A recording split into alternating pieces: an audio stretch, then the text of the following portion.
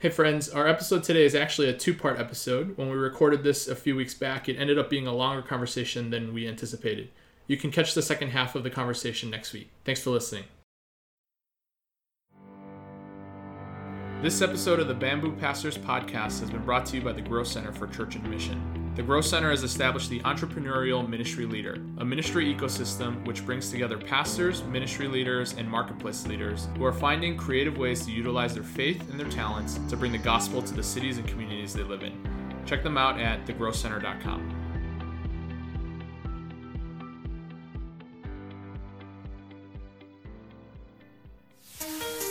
Welcome to the Bamboo Pastors Podcast, a podcast that explores the joys and challenges of being an English-speaking pastor in a Chinese church. I'm Jalen Chan, and I'm here with my co-host, John Mon. Hey, everyone. Together, we host the Bamboo Pastors Podcast. We're glad that you're here with us. Come on in and have a seat at the table. All right, Jalen, it's good to be back here with you for the podcast. I will say that this has been an interesting week for me, a long week and a long day. So I'm glad that we're on here doing this. It feels like a nice break from just the craziness of this week. But how have you been? What are you up to? Yeah, things have been also equally crazy and busy. Learning to rely on the Lord as always, but just trusting his grace to carry us through this season. You know, we're recording about a week and a half before Easter, and it's certainly a busy time for us, and it's a time that, you know, I definitely have to fight to keep my focus on what we're celebrating, and not just to kind of plow through and do the work, but just to ready my heart and to celebrate the resurrection well. But in our household, we are doing for our kids, for homeschooling, we're doing a unit on countries of Asia. And so this last week we've been doing Southeast Asia, and so certainly we've been studying the Philippines because that's, Jenny's half Filipino. But part of that, and I'm not helping out at all, of course, with homeschooling stuff. But the way that I benefit is that part of the learning experience is eating foods from these countries. And so Jenny has been home making, like, we've had pad thai and adobo and lumpia and chicken satay and nasi goreng, laksa, and beef rendang. And man, it's been just a wonderful week of eating. So that's been fun for us. And the kids have really enjoyed that part too. So they've helped out with a little bit of cooking, but definitely have enjoyed the food. So that's what's going on with us. How are you doing? How are things going with you? I'm going to say that right now I'm really hungry because of what you just described. And you record this after dinner, but for me here in California, this is before dinner. So I'm going to have to struggle my way through. I think for me, like similar to you, this is the week before, or it's the week right before Holy Week. And so with church ministry stuff, we just have a lot going on. I always kind of compare Holy Week to like finals or like AP testing from when I was a youth pastor. And, like you said, it's easy to get lost in the weeds of all the different logistics and ministry things that have to fall into place, and to really lose sight of like why we're doing all these things, and to really kind of rest in the life, death, and resurrection of Jesus. So yeah, I definitely hear you on that. But yeah, I'm glad to be on the podcast and recording with you. This feels like a little bit of an oasis from some of the craziness. Yeah, I hope so. And I'm really excited about our guest today. Our guest is Enoch Liao. He is the English pastor at Boston Chinese Evangelical Church. He's also recently published a book called In Reverence and Awe. And so I want to put that out there. He blogs at enochliao.com. You can check him out more there. But Enoch, we're so glad that you're here. Thank you for joining us on the podcast today. Happy to be here. I didn't tell you about the book, so I guess you did a little homework. And to tell your audience, I don't blog regularly. In fact, it's on the About Me page. Most of my content, I guess, would be for us shepherds and pastors. I guess the living body of our work is the flock that we're pouring our lives into. So at least that's my excuse for not blogging. But it's an honor to be here, and I really appreciated you guys. And I got to tell your listeners, I wish they could see you two sporting your awesome sick hats and looking pretty cool here. So anyway. I think we're both rocking Chicago Bulls hats today because the Bulls made some big moves on the trade deadline. So I think we're both just in a very celebratory mood as So far season as two, hats go. season two should be a video, podcast. We'll look Yeah. into it. Yeah. I don't know if we're ready for that yet, but we'll think about it. So, Enoch, we're really glad that you're on. And we totally agree that as you were talking about how the flock that you care for, your church and the people that you serve, that oftentimes is kind of telling the story of how God has led you, where he's brought you from, where he's bringing you to. But we also want to get to know you and kind of where you've been on your journey. And so could you just share with us a little bit, where are you serving right now? How did you end up there? How did God call you into ministry? What are some of the stops you've had along the way? Yeah, so I was born in Michigan. My parents were born in China, then fled during the Communist Revolution with their families and were educated in Taiwan, and then got their graduate schooling here in the States. So in the Chinese Heritage Church or Chinese world, diaspora world, people older than us all know when I say something like, when they ask me where my parents are from, and I say they're born in China, raised in Taiwan, they all, they know.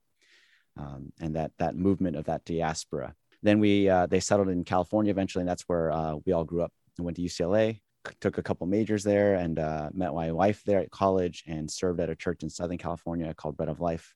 It's in Torrance, California.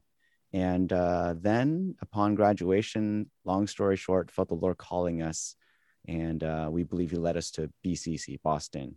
In those days, you could walk right up to the airport gate, the airplane gate. And I remember getting picked up by some staff and friends, good friends now, and meeting them there. And in the wee hours of that early morning in, I think, November of 2000 or something like that, or 2000, we sensed that God was going to move us to Boston, and we were going to say goodbye to California. We didn't tell them that for another 6-7 months or so. And then the Lord's kept us here ever since. At BCC, I have the privilege to serve in youth ministry, college ministry, young adult ministry, our after-school program, our summer day camp, serving in community things. And right now, I try to explain my role as, first of all, I'm trying to make my senior pastor's job just as good as it can be, given it's a crazy time to be senior pastoring a church. So that's one of my primary things. I really want to support Daniel Chan, our senior pastor. And then I also get to work with the English ministries on both our campuses. So, yep, that's kind of where we're at. And I felt my call to the Lord in college to work in church ministry, and met my wife later at it's going to sound really spiritual, a prayer meeting, where I shared publicly for the first time in that small dorm room at UCLA that I think I was called to the ministry. Little did I know that a couple weeks before, she had shared with her Christian suite mates that she'd like to go into ministry. And they said, "Oh, really? Like in pastoring?" She's like, no. I think I'll marry a pastor. So apparently, as I was sharing that, she was getting elbowed by her roommate at the time. I wouldn't know this till a little bit later. So Karen, my wife, we have 3 sons at home: Evan, Owen, and Kian. First year in college, sophomore in high school, 8th grader. And then we have a daughter who is no longer with us. Her name is Eve. She would be about 3 years old, 3 or 4 years old right now. So that's kind of our story. Yeah, I love hearing just the way that I love that you've brought your family, the history of your parents and that move, and then for you, the movement that God has called you through, and your faithfulness to going from California to Boston, from coast to coast, basically, right? One of the things that you mentioned as you were sharing with us kind of your story is the Chinese Heritage Church. That term we've heard from a few different people, and we've been able to trace it back to you. And so people have told us that, yeah, Enoch is the one who's coined this term, Chinese Heritage Church. What do you mean when you say Chinese Heritage Church? Yeah, I'll say what I mean, and I guess maybe try to explain. I'm not trying to coin a term or, get a Wikipedia article on something, but I just found I needed a term to describe something. So by a Chinese Heritage Church, I mean simply that, a church with a Chinese heritage. Its past is Chinese, founded by Chinese, often immigrants, at least in the flow of history and immigration in this country. They may not be American citizens, so it's not technically appropriate to call them Chinese Americans. They may be nationals of Taiwan or China or any other East Asian country.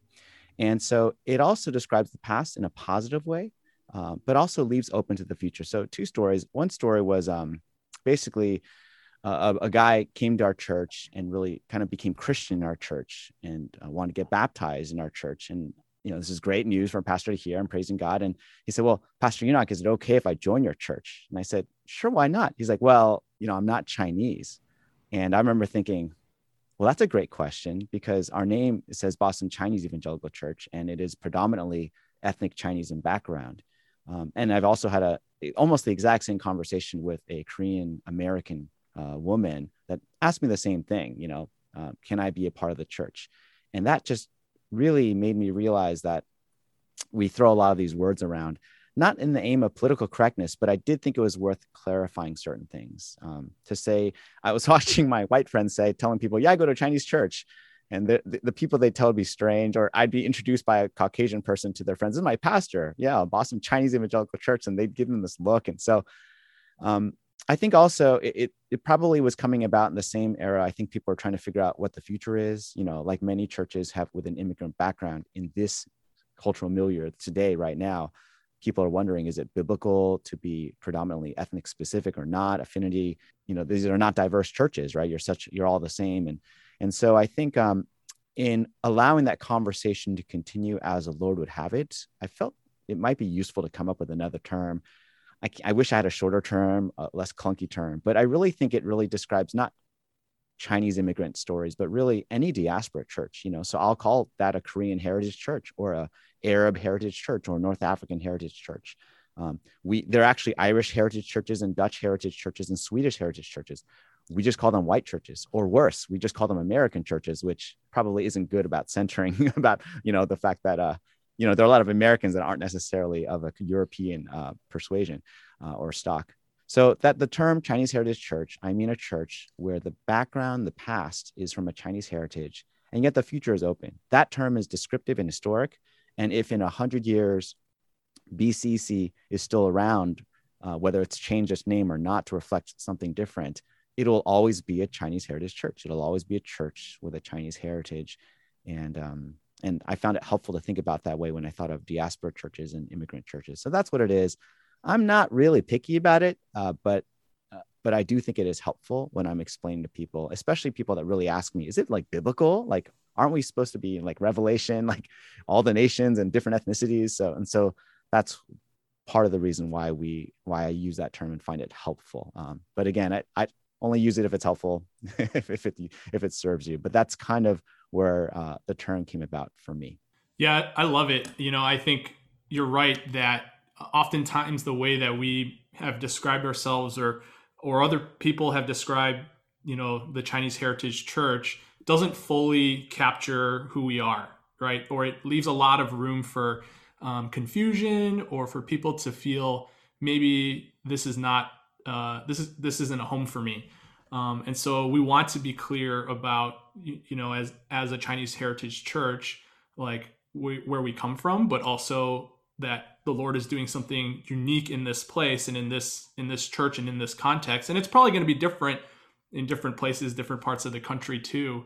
But yeah, I love, I think the first time I heard it, just really appreciated the thoughtfulness that went into it. And so that's why Jalen and I have been really looking forward to this conversation. I am curious, when you first started using that term, whether it was with your church or with other pastors, how was it received initially? No, that's a great question. While it's probably a clunky or multi-syllabic phrase, I do think it has one advantage that I think we try to do in other settings, which is this: no one's really used that phrase before. And if we use another phrase, one of the advantages of a phrase like that is a little foreign or unfamiliar, not necessarily clunky. It's probably not that clunky. It's funny, in the last year or two, with all that's happening with anti-Asian stuff, I hear the word heritage so much now. It's like a buzzword again. But I guess I would just use it in my church, my preaching. I would refer to my church as a Chinese Heritage Church. And not because I'm trying to be picky. I didn't tell anyone else they needed to say it. That's just the phrase I think. It's not even political correctness. I just think it's accurate. And I'm thinking of all the people in our church that may or may not be identified as ethnic Chinese. And in fact, there's not just ethnically racial. There are people that are, physically, genetically from Chinese stock, but because of their cultural upbringing, they don't necessarily identify as that ethnic, cultural Chinese background. So I used it in my church. And then whenever I go have the opportunity to speak somewhere else, again, I'm not trying to push anyone out. It's just part of my vocabulary. And so pastors would ask me, what do you mean by that? And once I explained it to them, and I said, oh, and here's why I use it, because, not everyone's Chinese. That's usually, they all go, oh, that makes so much sense, right? Again, I don't think we need to be like legalistic about it. And honestly, you guys don't have to use that for the rest of the podcast episode, because I know you don't always use that. It's totally fine. But I do think it helps. And it's not even this sort of progressive liberal sense to be inclusive. It's just the most accurate thing.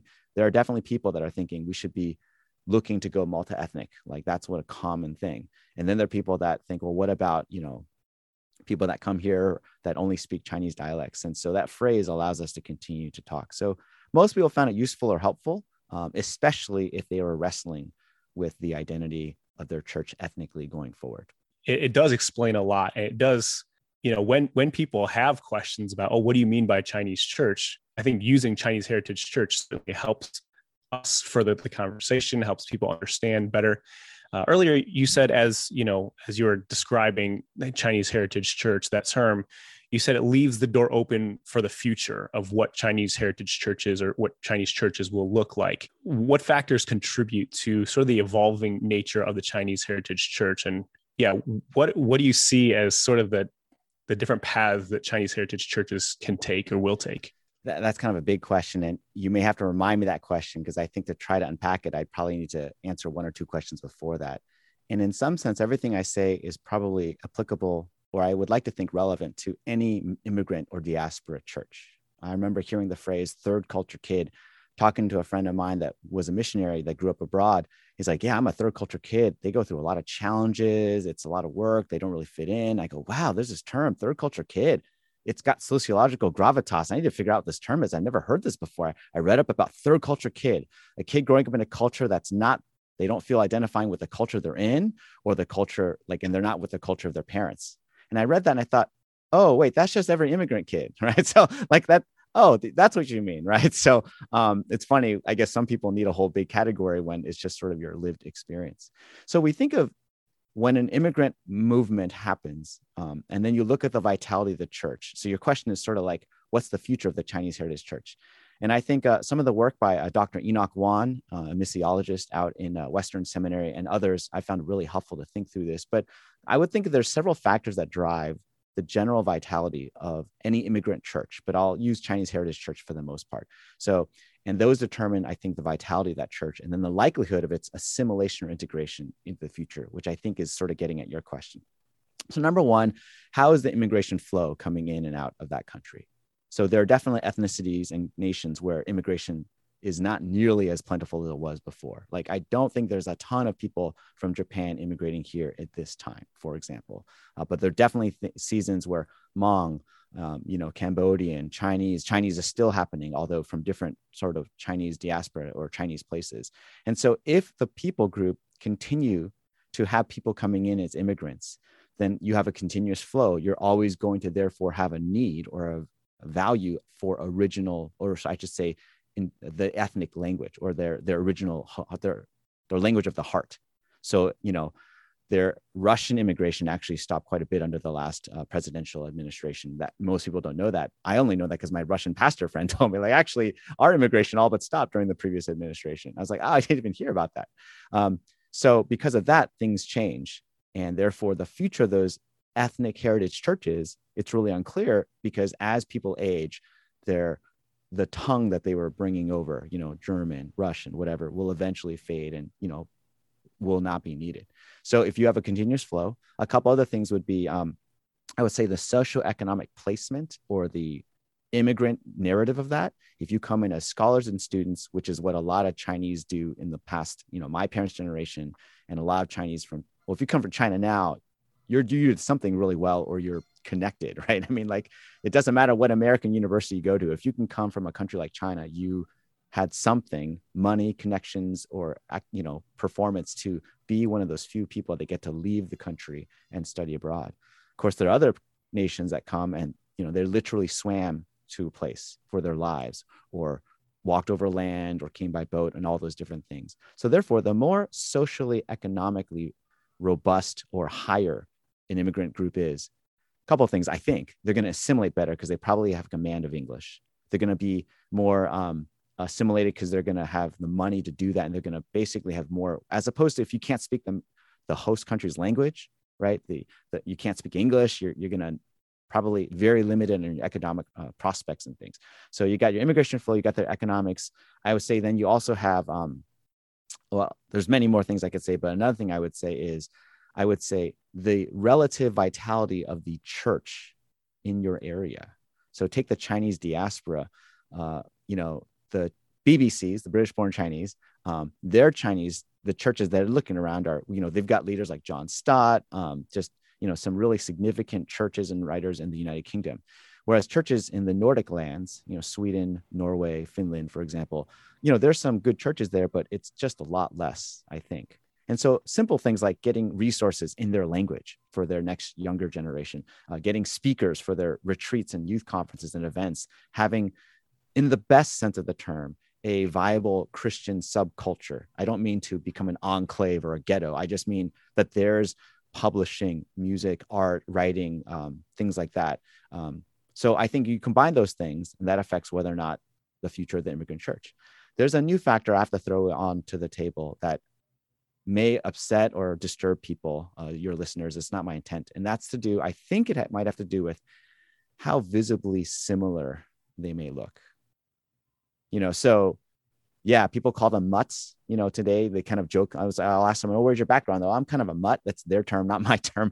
And I say, "What do you mean?" Because I didn't know what when my Caucasian friend said that to me, I didn't know exactly what they meant. They said, "Oh, this person in my family's history is from United Kingdom. This person is German. This got a little Polish in us, and all that kind of stuff."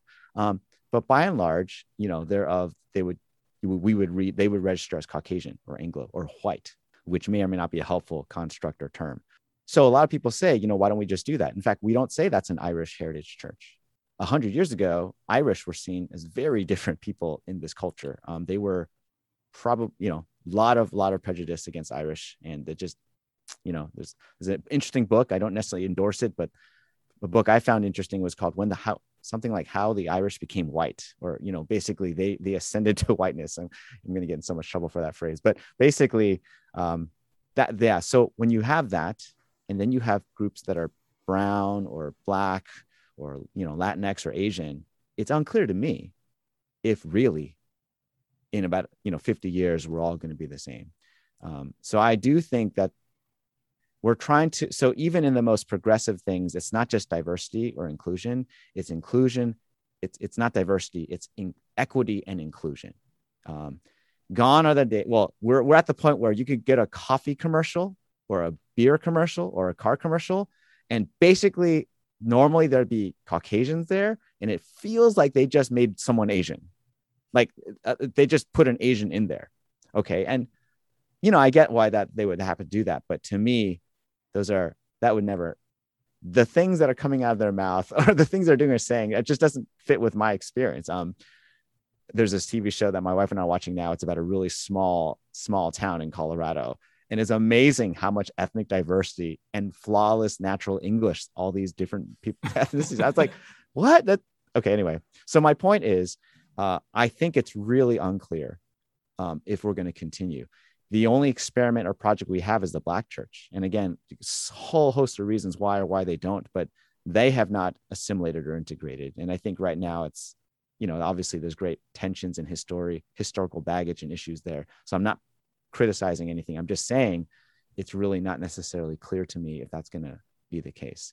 I think if we enlarge our sense of diversity to being more than just ethnicity, I think it's a lot harder to have quote unquote diversity the way a lot of people think, beyond tokenism or beyond code switching, where they are truly different ethnicities and cultural backgrounds, but in the dominant culture. And the dominant culture does not necessarily have to be white in every case, but the dominant culture, they're code switching to kind of majority culture, and then they come home and take off their shoes or something like that. So, so I'm not sure, but I think we should be open to what that looks like. And that's why the term might be useful. I'm not trying to lock it in one. It's up to God. And I have a feeling it'll also be up to each context of each church. But I think that's where the future likely could be in terms of, full assimilation, whatever that looks like, or to some degree, there will probably still be affinity. And then thus churches will be, designed to reach those particular people who have that affinity linguistically, culturally, or ethnically. That's the end of our episode. Thanks for joining us today on the Bamboo Pastors Podcast. Make sure to subscribe to the pod on whatever platform you listen to us on. Rate and review us, and check in every week as we explore the joys and challenges of ministry in the Chinese church. You can find us on Twitter and Instagram at Bamboo Pastors. See you next time.